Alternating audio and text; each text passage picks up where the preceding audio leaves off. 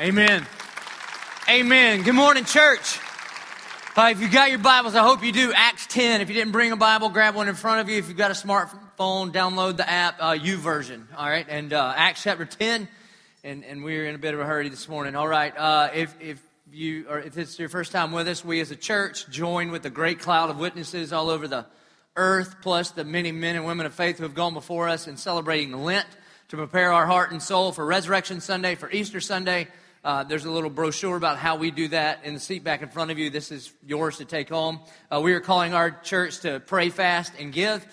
We fast on Tuesdays. If you're medically able, please join us in fasting on Tuesdays. Also on Tuesdays, we have a time of prayer from 12 to 1 right in here. And I'm just going to tell you, I was blown away this past Tuesday by the number of you that showed up to pray. I mean, I don't know what I was expecting, but I walked through these doors and boom. I mean, there's just no program. It's just Jesus, all right? Just seeking the manifest presence of God. So 12 to 1, come and be here for that. And then we're calling our church for 40 days of generous giving. And we do that at the end of the service. If you're new with us, we don't pass a plate. This is between you and the Lord.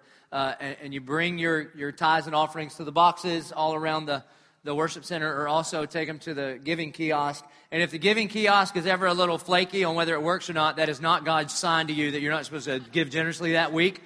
You can always go into the Connect Center, and there's someone to help you there. So that is Lent. One other thing that I told this kid I would do, there's a guy in our student ministry named Rusty Grimm. He turned 18 on Thursday. And Rusty Grimm, he led all the people in his family to Christ, like his mom and his dad and his grandparents, all his aunts and uncles. I mean, there's like the whole tribe. Right? And so it's cool. I call him the Grim Reaper because he just comes after you. It's over. And so he goes on our Jamaican mission trips with our students. And so he wanted me to tell our students, if you need to sign up to go to either our mission trip to Jamaica, or if you're in middle school, to our mission trip to South Carolina. Both of those areas of the world are in dire need of the gospel. And so if you want to sign up for that, or if you're not a teenager but you have one at home and you would like to sign them up, then we've got new gen staff in the Connect Center at the end of the service. All right, Acts 10, we're in a hurry. We're already going to be late. Thursday I preached for about an hour, and for the sake of the person in the burgundy Malibu, we'll try to hurry, okay?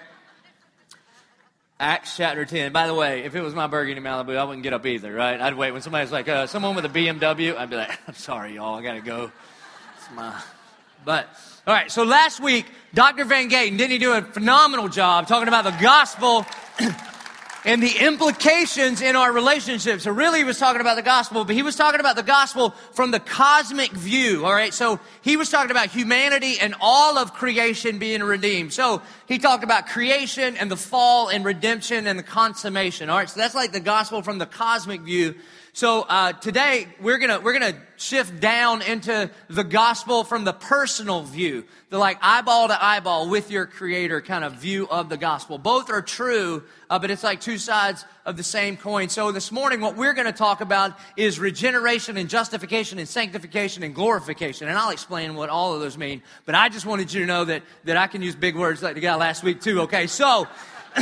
That's where we are here. If you'll remember, we've been talking about Peter and Cornelius for several weeks during this series. And so Peter is a Jewish guy who is redeemed of the Lord. He's surrendered his life to the Lordship of Jesus Christ, but he's still got some religious baggage. And he's got this divine appointment with this guy named Cornelius, who is, he's doing some good things externally in his life, but he's a Gentile and he hasn't been forgiven of his sins yet. He doesn't know God personally yet. And so God puts them together, and that's where we're going to pick it up in Acts 10, verse 33. This is Cornelius talking. So I, Cornelius, sent for you, Peter, at once, and you have been kind enough to come. Now, therefore, we are all here in the presence of God to hear all that you have been commanded by the Lord. In other words, all right, so Peter, why don't you share with us the good news? Which, by the way, was Peter's greatest prayer request. Remember back in Acts chapter 4, he told the Sanhedrin and the Pharisees, after they commanded him, you better quit preaching in the name of Jesus. And he said to them, you do whatever you choose to do, but I cannot help but speak of the things that I have seen and heard. And what he had seen and heard was Jesus crucified and resurrected. And so his greatest prayer request was, Lord, give me the opportunity to share the gospel with more people and more people. And what Peter's greatest prayer request is many of our greatest fears. Some of you have been coming to church and you've even surrendered your life to Christ, but deep down you're thinking, oh, dear God, please don't anybody ask me about it. I mean, when I'm at work, we can talk about something easy like politics, but let's not talk about Jesus, all right? We can even talk about God. That's okay. That's kind of non-offensive. But I don't know if I'm ready to share by faith to talk about the gospel and redemption and Jesus Christ. And listen, folks, the gospel commands us that we would share the good news of the grace of Jesus. Now, I'm not saying be weird, all right? If I bump into you on the way to the Jags game and you got a bullhorn and a placard, I'm going to pretend like we've never met, all right? I'm just putting that out there. But look what Peter does. So after he gets this invitation, verse 34, so Peter opened his mouth.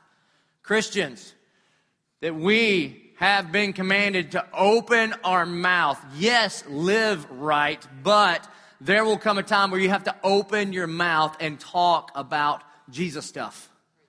I disciple a group of young men, and this is like the cream of the crop, okay? The guys that I disciple, I'm preparing them to be disciple leaders, and we meet every week for about a year now, maybe a little longer than a year, 6 a.m. It's like the cream of the crop. And this week, we were going over this text, and so I look at my group and say, all right, fellas, when's the last time you opened your mouth and shared the gospel? And my guys are just sitting there going, ooh. Well, I mean, we go to church and we go to Bible study and we show up to all the events that you ask us to show up to, but, and one guy goes, I think I did last semester with my roommate. To which I start going, uh-oh. Because this is like the cream of the crop, okay? These guys are kind of the best of the best. They signed up for the pastor's Bible study. You got it? And so it would be like if I was a track coach and got together with the track team and said, all right, team, when's the last time you went running? And the track team went, run. I think I ran last week. It may have been a brisk walk. I'm not sure. We would not be a very good track team, right? So we have been commanded to open our mouth. And so Peter opened his mouth and said, and here's what he said. He's going to talk about the gospel. He says, truly I understand that God shows no partiality. That's just a confession that his life has been redeemed by God in terms of racial reconciliation, verse 35. But in every nation, anyone who fears him and does what is right is acceptable to him. Now this, I've just got to let you know, this is a setup verse. What Peter is going to do here to Cornelius is he's just going to set him up for the gospel. This is actually a diagnosis verse. He said, okay, Cornelius, here's where we'll start. First of all, anybody from any nation who does these two things is going to be acceptable unto God. Anybody that fears God and does what's right is acceptable before God. Now, I've just got to tell you the punchline here. You know what the problem with that verse is? No one fears God and no one does what's right. So other than that, everybody's good to go, okay? And I know you already knew this because you study Greek in your free time like I do, but that word acceptable is not the legal term to be legally accepted before God, but it's a social term, meaning that that God does not show partiality based on nationality. You see, what this is a setup verse because Cornelius is probably sitting there at first going, well, that's me. I fear God. I believe in God. I've been going to the temple, and I do what's right. I give alms, and I say my prayers. And the scary thing about it is, if you were to ask the average person sitting in church today what it means to be a Christian, this is what they'd say. Well, I believe that there is a God, and I do good things. And they would begin to then list some of the good things. I went to VBS as a child. And I do not drink or cuss or chew, nor do I go with girls who do. And so therefore, that's what it means. Well, the problem, according to the Bible, is number one, no one fears God. Now, I'm not just making this up. We're going to go all through the Bible just so that you can see that the common thread throughout from cover to cover in the Scriptures is that you cannot earn salvation before God. Romans chapter 3 says it this way, starting in verse 10, none is righteous. That word righteous, anytime it shows up in the New Testament, righteous means a right standing before God. None is righteous, no, not one. No one understands. No one seeks for God. All have turned aside. Together they have become worthless. No one does good, not even one. And then some of you are thinking, well, you ain't met my grandma. All right, now your grandma is one of these people too, okay? And then verse 18 says, there is no fear of God before their eyes. It's what theologians call total depravity. Dr. Van Gaten described it last week this way. Depravity means that we are very crooked. I've said it to you 1,000 times that you and I are born by nature. We are wretched, black-hearted sinners. And any person that does not believe in total depravity has never raised a 2-year-old. That's why God, by his common grace, lets our children hit their 2-year-old phase, all right? And every parent just had a resounding amen deep in your soul. But you got a white preacher again, so y'all won't talk to me. All right, right, can I get an amen from the parents that's raised a 2-year-old? Did you teach your 2-year-old to bite? No. Your 2-year-old hopefully never walked in your house and saw mommy biting daddy, right? They just earned it up. They learned it on their own. I mean, did she learn to hoard up her food and her candy and be selfish with that? Is that how you eat at the dinner table? I mean, do you get all the tacos and like, no tacos for you. These are dad's tacos. But the day after Halloween, how do your 2-year-olds act? They just get it all up. Not enough for y'all, all right? And they didn't even earn that candy. That's not their candy. It's by my grace I even let them get some of that, all right? You'll share your candy. Now, I'm not saying they're not cute. They are cute, wretched, black-hearted sinners. But that's just a condition of our soul. It's called total depravity. The truth is that you're not a bad person that needs to get better. You're a dead person that needs to come alive. And there's a difference there. It's why in your notes every week, on the front of your notes, we've got this quote from C.S. Lewis from his book, Mere Christianity. Fallen man is not simply an imperfect creature who needs improvement. He is a rebel who must lay down his arms. Remember when your child first learned the word no and how they used it with such proficiency?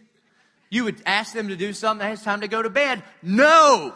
And you thought, my angel. No, not an angel. Not an angel. Wretched. That's what that is. In need, again, cute, I know, adorable by the pictures. Get them, all right? But wretched at their core.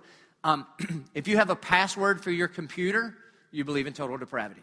If you put locks on your door, if your car has an alarm system, all of those things are because you know that people aren't just bad, they are downright evil in our core. And I know that's not a very popular message, right? Because everybody wants you to think you're a rainbow or you're a snowflake. No, you're really not. You're a wretched, black-hearted sinner. Now, so nobody on their own fears God or comes seeking after God. And the reason that you feel like you are seeking God right now is what theologians call regeneration, that it's actually a loving, holy, merciful God that reaches down into that black heart and begins to soften it and draw you unto himself. That's what's happening even this morning. The other thing that's true is that even if we try to do what's right, it does not earn a right standing before God. Even if you don't smoke or drink or chew or go with girls who do, even if you do all of those things and get them right and don't watch rated R movies and only listen to The Promise and show up to everything we ask you to show up to and all of those things, even if you were able to do all of those good things, it wouldn't earn you a right standing before God. In fact, Jesus says in Matthew chapter 5, verse 20, "For I tell you, unless your righteousness exceeds that of the scribes and Pharisees, you will never enter the kingdom of God." And I'm going to tell you, I don't care how good you think you are, your good deeds are JV compared to the Pharisees. And to which some of you go, "Oh, no, Pastor, I'm pretty good. I have memorized many verses." Okay, well, did you know in order to become a Pharisee that you would have to memorize the entire Old Testament word for word? And let's just be honest, you've never even read Leviticus, right? So you started reading it. Genesis was cool. Exodus, that was groovy. And then you get to Leviticus, and you think, that's weird. All right, that's weird. About what kind of clothes you can wear, and can you live next to brackish water? And I mean, you think, I'm skipping that. I'm going, I need some blind guys getting healed. And you flip over to that side, all right? So they memorize the entire Old Testament word for word. And to which I'll always hear people say, well, I can't memorize stuff like that. Well, that's a lie too. You know how I know it? Because you still know every word to Ice Ice Baby. And if I were to go ding, ding, ding, ding, ding, ding, ding, you go, stop, collaborate, and listen. Ice is back with the rain. I mean, you can do it too, all right? So it's in there. You have the ability. And so compared to the righteousness of the Pharisee, I don't know where that stuff comes from, okay? I'm sure my seminary professors would be pleased. But, and then it even gets worse. If you were to even outdo the Pharisees in your righteousness and get everything right, Romans 3:20 says, for by works of the law, no human being will be justified in his sight, since through the law comes knowledge of sin. In fact, the reason that God gave the law, the 10 commandments plus the other 600 plus commandments, was really just to expose our sinfulness. So that, because you've tried it before. I mean, let's be honest. Who has lied to you more than you? Who has broken promises to you more than you and your own promises? Right? I mean, we're in February now. It was just a month ago. You were promising New Year's resolution. The gym attendance is right back to normal, all right? Praise God. All right, get off my treadmill. So, now, there is this propensity in all of us to try to earn our righteousness.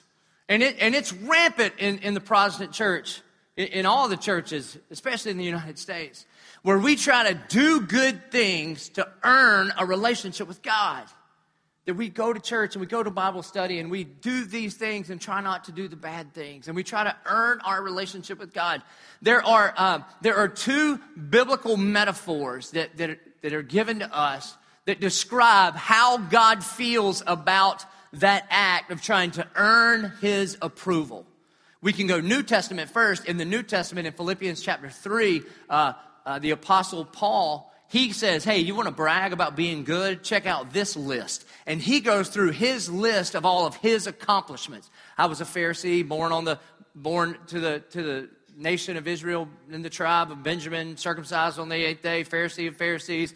He memorized the whole Bible, all of those things. And then at the end of that, he says, I consider all of those things rubbish.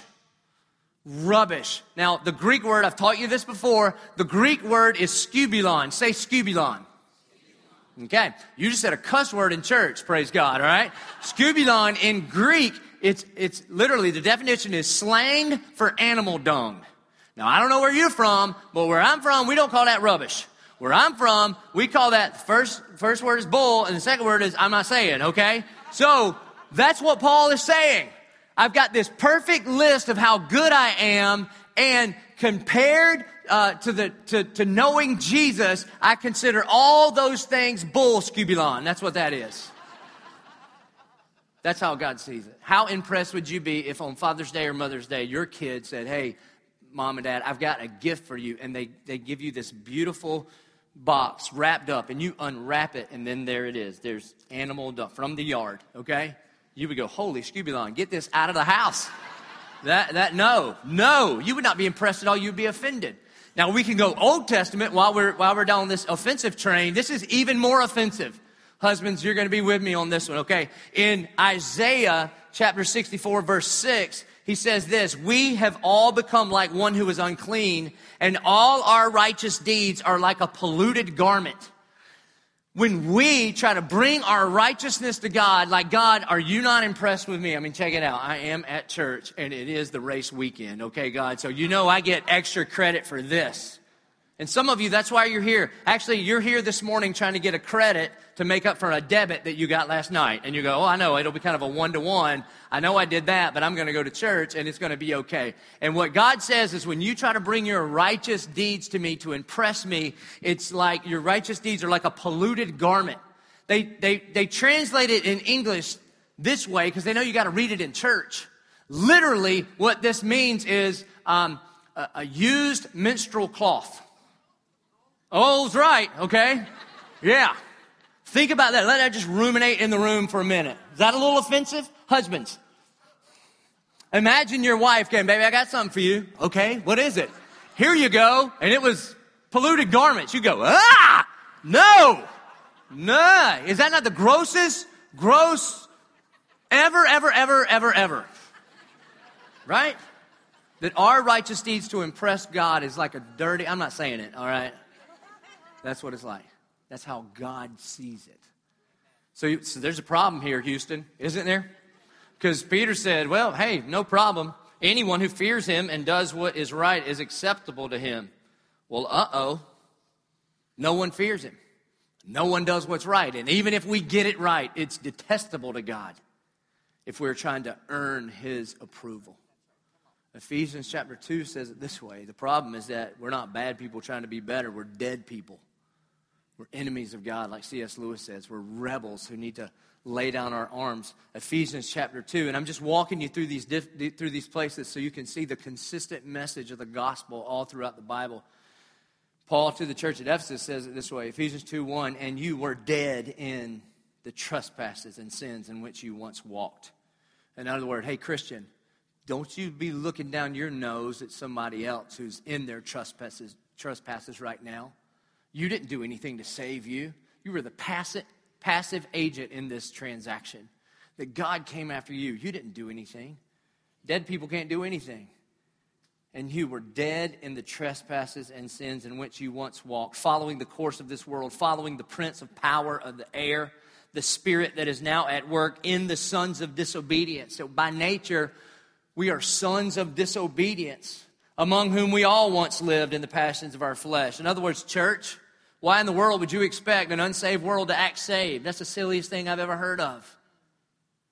Carrying out the desires of the body and the mind, and were by nature children of wrath. Did you realize that we by nature are children of wrath? And again, nobody will tell you this now. And in fact, people will say, you should be offended that pastor said that about you. Okay, Rainbow, Snowflake, that how dare he say anything against your beautifully unique, precious little face, all right? Well, the truth is that you and I, when we slap the face of an almighty and sovereign God, it has eternal consequences. And that God's wrath would be justified in being poured out upon us, like the rest of mankind. And then in verse 4, there's a but, and it's a big but. And praise God for the big buts in the Bible. All right, because if the message starts here, it takes the fun out of fundamentalism, doesn't it? Here we go. But God, being rich in mercy. So even when we're sinners, even when we slap the face of an almighty God, he's still rich in mercy because that's who he is. But God, being rich in mercy because of the great love with which he loved us, even when we were dead in our trespasses, made us alive together with Christ. By grace you have been saved. You should breathe a big sigh of relief right there. That it's not based on your performance. It's based on Christ's death and resurrection on the cross. And that's the gospel. Not fear God and do what's right, but surrender your life to Jesus. Here, I'm going to explain it this way. One of the beautiful things about the gospel and about the church of 1122 is that the gospel brings people together who normally wouldn't be together. And I'm not just talking about that one guy who got married at church. I'm talking about, on the baptism video. But there's a family that comes here on Thursday nights called the Putnells. And they typically sit right here like in the student section. And they come at 7:22, and they're all rednecks, all right? And so, they are. But they're like the high-class rednecks. So they have like nice four-wheelers and nice 4x4s and nice RVs, But they're still redneck. You can take the boy out of the country, but you can't take the country out of the boy. And you can only call a redneck if you are one, and I are one, all right? So I can say it. And so they're avid hunters, and I hunt with them, and the way they came to Christ is really amazing. A really demented guy in Jacksonville did something evil to one of them, to the daughter, Putnell, and what he intended for evil, God used for his glory and drew the whole family to Christ. And so now they all got saved, and now my whole hunting club takes up about 3 rows right over there at 7:22 on Thursday night. It's awesome. And again, they were rednecks before like Duck Dynasty made it cool, okay? They're good. So the Putnells, they sit over there on Thursday night. And then the second row right here, if you're going to be a member of the Church of 1122, then you're going to need to know this man. His name is Lars Peter Peterson, but we call him Petey. When you're big time, you just get one nickname, like Madonna. Everybody, she doesn't need a last name, right? And so Petey is like that. You just say Petey, and everybody around here knows who Petey is. And so Petey is the chairman of the board of elders. And his story, he comes from a totally different world than the Putnells. Petey was a high-end executive in these multi-million-dollar department stores. That's where his world came from. So while the Putnells are making duck calls, Petey knows the difference between like different kind of materials, you know, like what a woven is versus that's really the only one I can remember. All right, I'm kind of more from the Putnell clan, but so Petey about 10 years ago was just sitting in church one day. It feels like the Lord puts a call on his life to step away from all of that exec world, and the word he got from God was go to church. Now, he was already going to church, but God didn't mean attend church. God meant take all your time, effort, and energy, and you're going to put it in the church. And so, in the last 5 years, the most influential man in my life has been Petey, all right? So we spent a ton of time together. He's the chairman of the board of elders, and if it was not for God working through Petey, there is no church of 1122. All right, now, I tell you all that because I want you to know that I honor, respect, and love him because it's going downhill from here. All right, so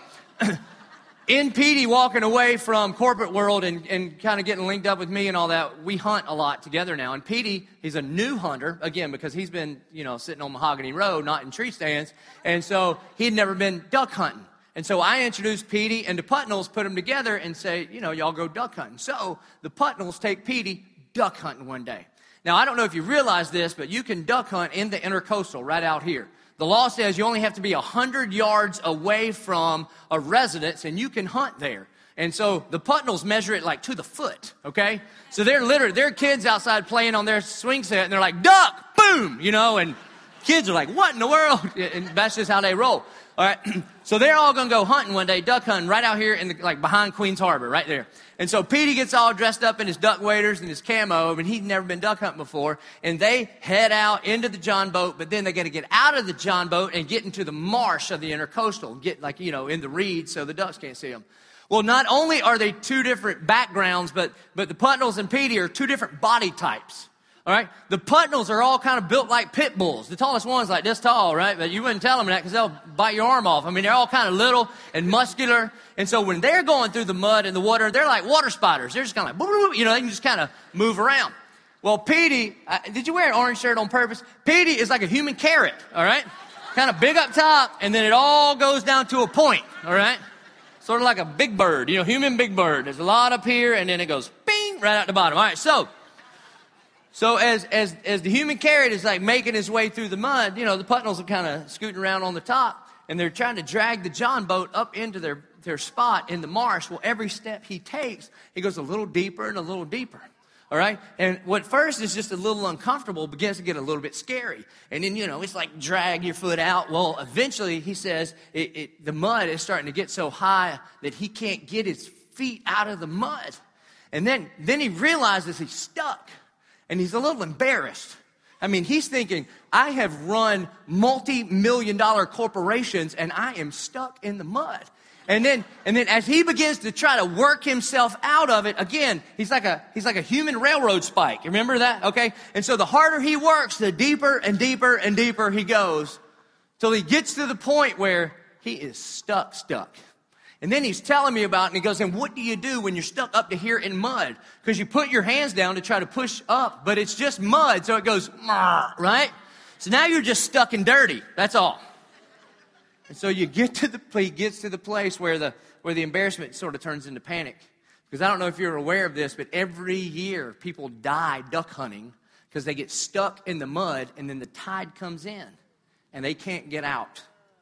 So Petey knows about that, so Petey has to humble himself and say, hey, Putnells, a little help over here. So the little clan of, pit bull water spider people, they kind of come over here and boop, and pop Petey out of the mud. And listen, and it's a picture of salvation. Amen. You're not going to believe this, but Isaiah 69:14 says this, deliver me from sinking into the mud. It's Petey's new life verse, okay? So you know what your problem is and my problem is that we're stuck in the mud. I got bad news, I got worse news. The bad news is that every single one of us by nature have been stuck in the mud. And if you think you can get you out of the mud that you got you into, you're too dumb to talk to. That's why the phrase, pull yourself up by your bootstraps, that's dumb, right? Try to pick yourself up later today. It's impossible. That's why when you walk into the bookstore and the largest section in the entire bookstore is the self-help section, It's an exercise in futility. You can't get you out of the mud. It requires someone unstuck to come by and pull you up out of the mud. And the worst news is, the bad news is we're all been stuck in the mud. The worst news is, and the tide's coming in. That's what Peter is saying to Cornelius. Look, man, I'm just revealing to you that you are stuck in the mud.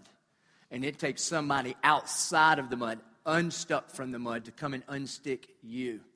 And the only one that's not stuck in the mud, his name is Jesus. And so for the rest of this time, what he is going to do is he's just going to lay out the gospel, the life, death, and resurrection of Jesus. Verse 36. And as for the word that he sent to Israel, preaching good news of peace through Jesus Christ, he is Lord of all. So in other words, the message of the gospel is not, God is good, you are bad, try harder. And if you get good enough, then maybe God will let you in. Because some of you have tried that, and it is exhausting. It is absolutely exhausting. You will just get on this hamster wheel of trying harder and trying harder and trying harder, and you'll just fail and fail and fail. Or you might get some things right and then be puffed up with pride, which is really the ultimate failure. And so what he's saying is, when you hear that you're a wretched, black-hearted sinner stuck in the mud and the tide's coming in, but what you've got to do is call out for help. It should actually bring peace. It should actually bring relief.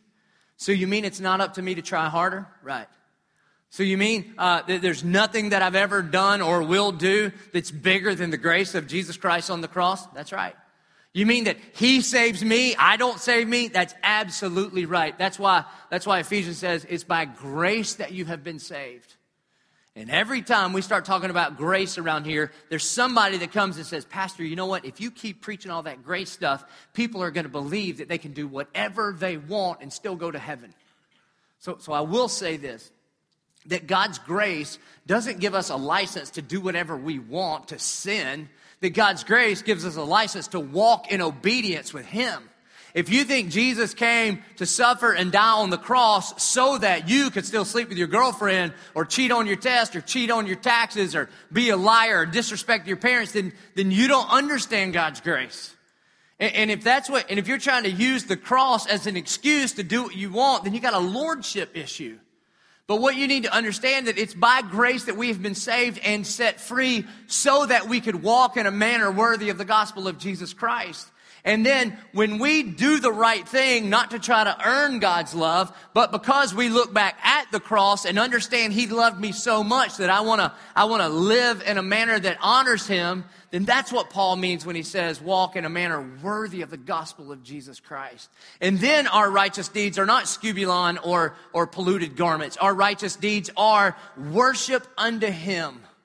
And that's what he has called us to walk in.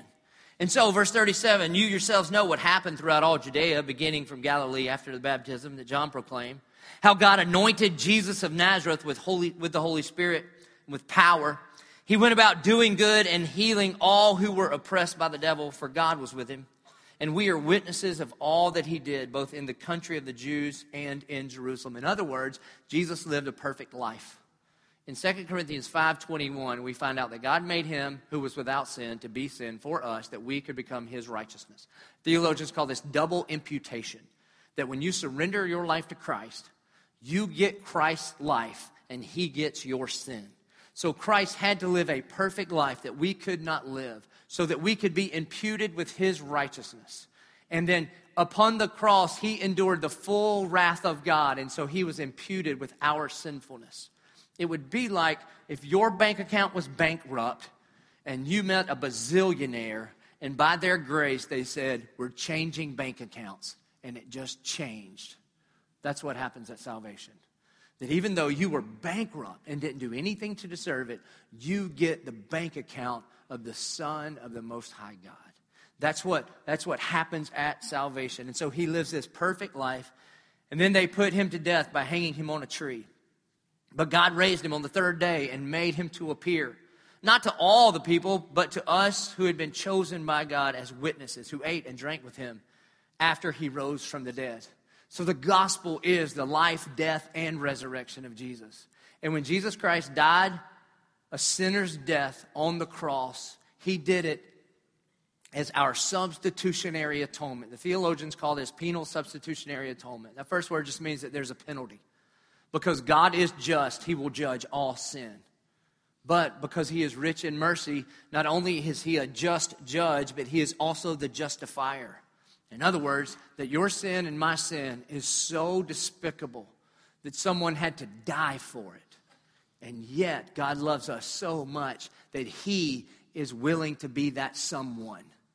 And so, when you surrender your life to the lordship of Christ, then you accept the payment for your sin that you yourself could not pay.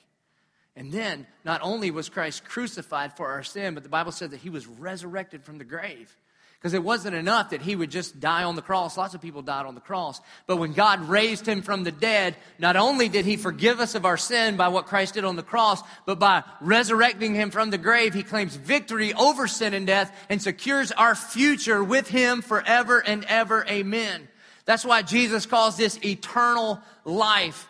That Christians, that people that surrender their life to the lordship of Christ, that we live forever with Christ, and he purchased that by being resurrected from the grave. Verse 42, and he commanded us to preach to the people and to testify that he is the one appointed by God to be judge of the living and the dead. To him all the prophets bear witness that everyone who believes in him receives forgiveness of sin through his name. And so, early on, Peter says to Cornelius, all right, so anybody who fears God and does what's right, they're acceptable to God. Cornelius gets it. Oh, well, that's none of us. And so the gospel is right here, that everyone, that's important, everyone, there's not a person in this room that is disqualified, nor is there a person in this room that just sort of inherited their salvation. That everyone who believes, that Greek word there is pisteuo. It means to believe, trust, and commit your whole life into. You know, there's a difference between believing in something and believing that something, right? The best example I can think of without going political is, I believe that they play football in Gainesville every year, right? I believe that happens. But I do not believe in what's happening there. Like, we don't even drink Gatorade at my house. We drink Powerade. You know what I mean? So, do you see the difference? Because the Bible says that even the demons believe and shudder. So just believing that there's a God doesn't mean you're a Christian. But whoever, pisteuo, the way we say it around here is everyone who would surrender, believes in him, receives forgiveness. That God wants to offer you the gift of forgiveness. And you know what you do to earn a gift? Nothing. Because if you earn it, it now becomes a wage. And the Bible says that the wages of sin is death. That's what you've earned. But the gift of God is eternal life in Christ Jesus our Lord. So when you get a paycheck, how do you respond every 2 weeks when you get your paycheck? Are you like, oh my gosh, they did it again? Wow, who can I thank? No. If you don't get one, you're like, hey, what's wrong with you people? I work hard for this money, okay? I earned that. Well, in God's economy, we earned death by our sin. But the gift of God, the gift that he has awaiting you is not condemnation. It's not condemnation, but it's adoption into his family. It's the forgiveness of sin. And all you have to do with a gift is to receive it, to receive forgiveness of sins through his name. And I believe that the empirical evidence that God has chosen you for salvation is the fact that you would be here this morning to hear the explicit gospel. And that it's not by any good thing that you can do.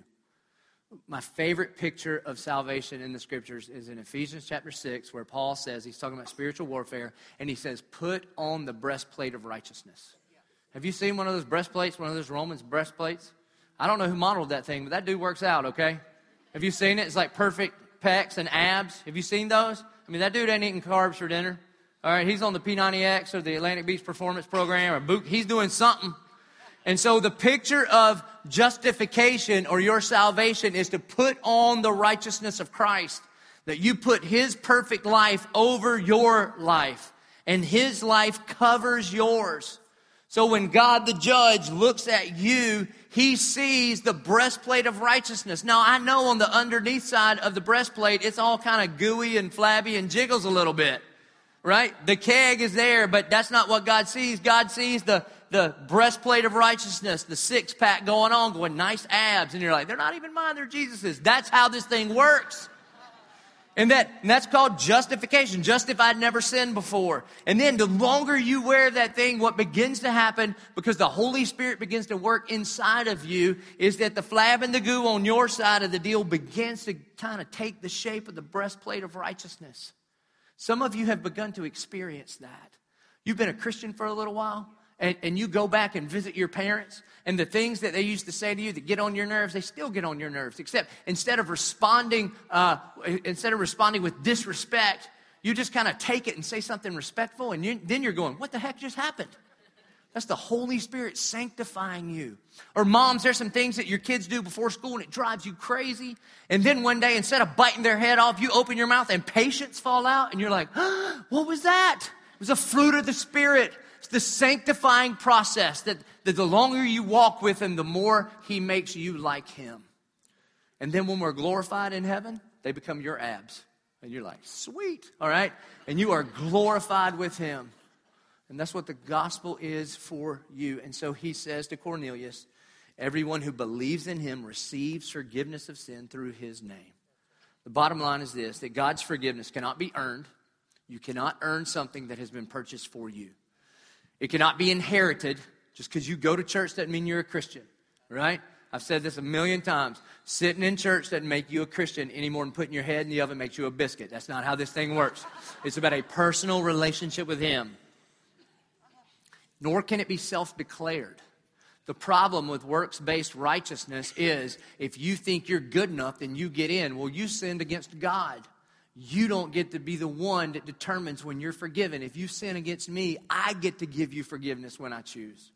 And so God is the one who is always the victim of sin. And He is the one offering you forgiveness. That it must be received. So the question is, have you received God's forgiveness through Jesus Christ? Not do you go to church, not are you a bad person trying to be better, not are you trying to learn more about God, but have you received forgiveness? Because I've got good news, bad news, and worse news. The bad news is you're stuck in the mud. The worst news is the tide is coming in.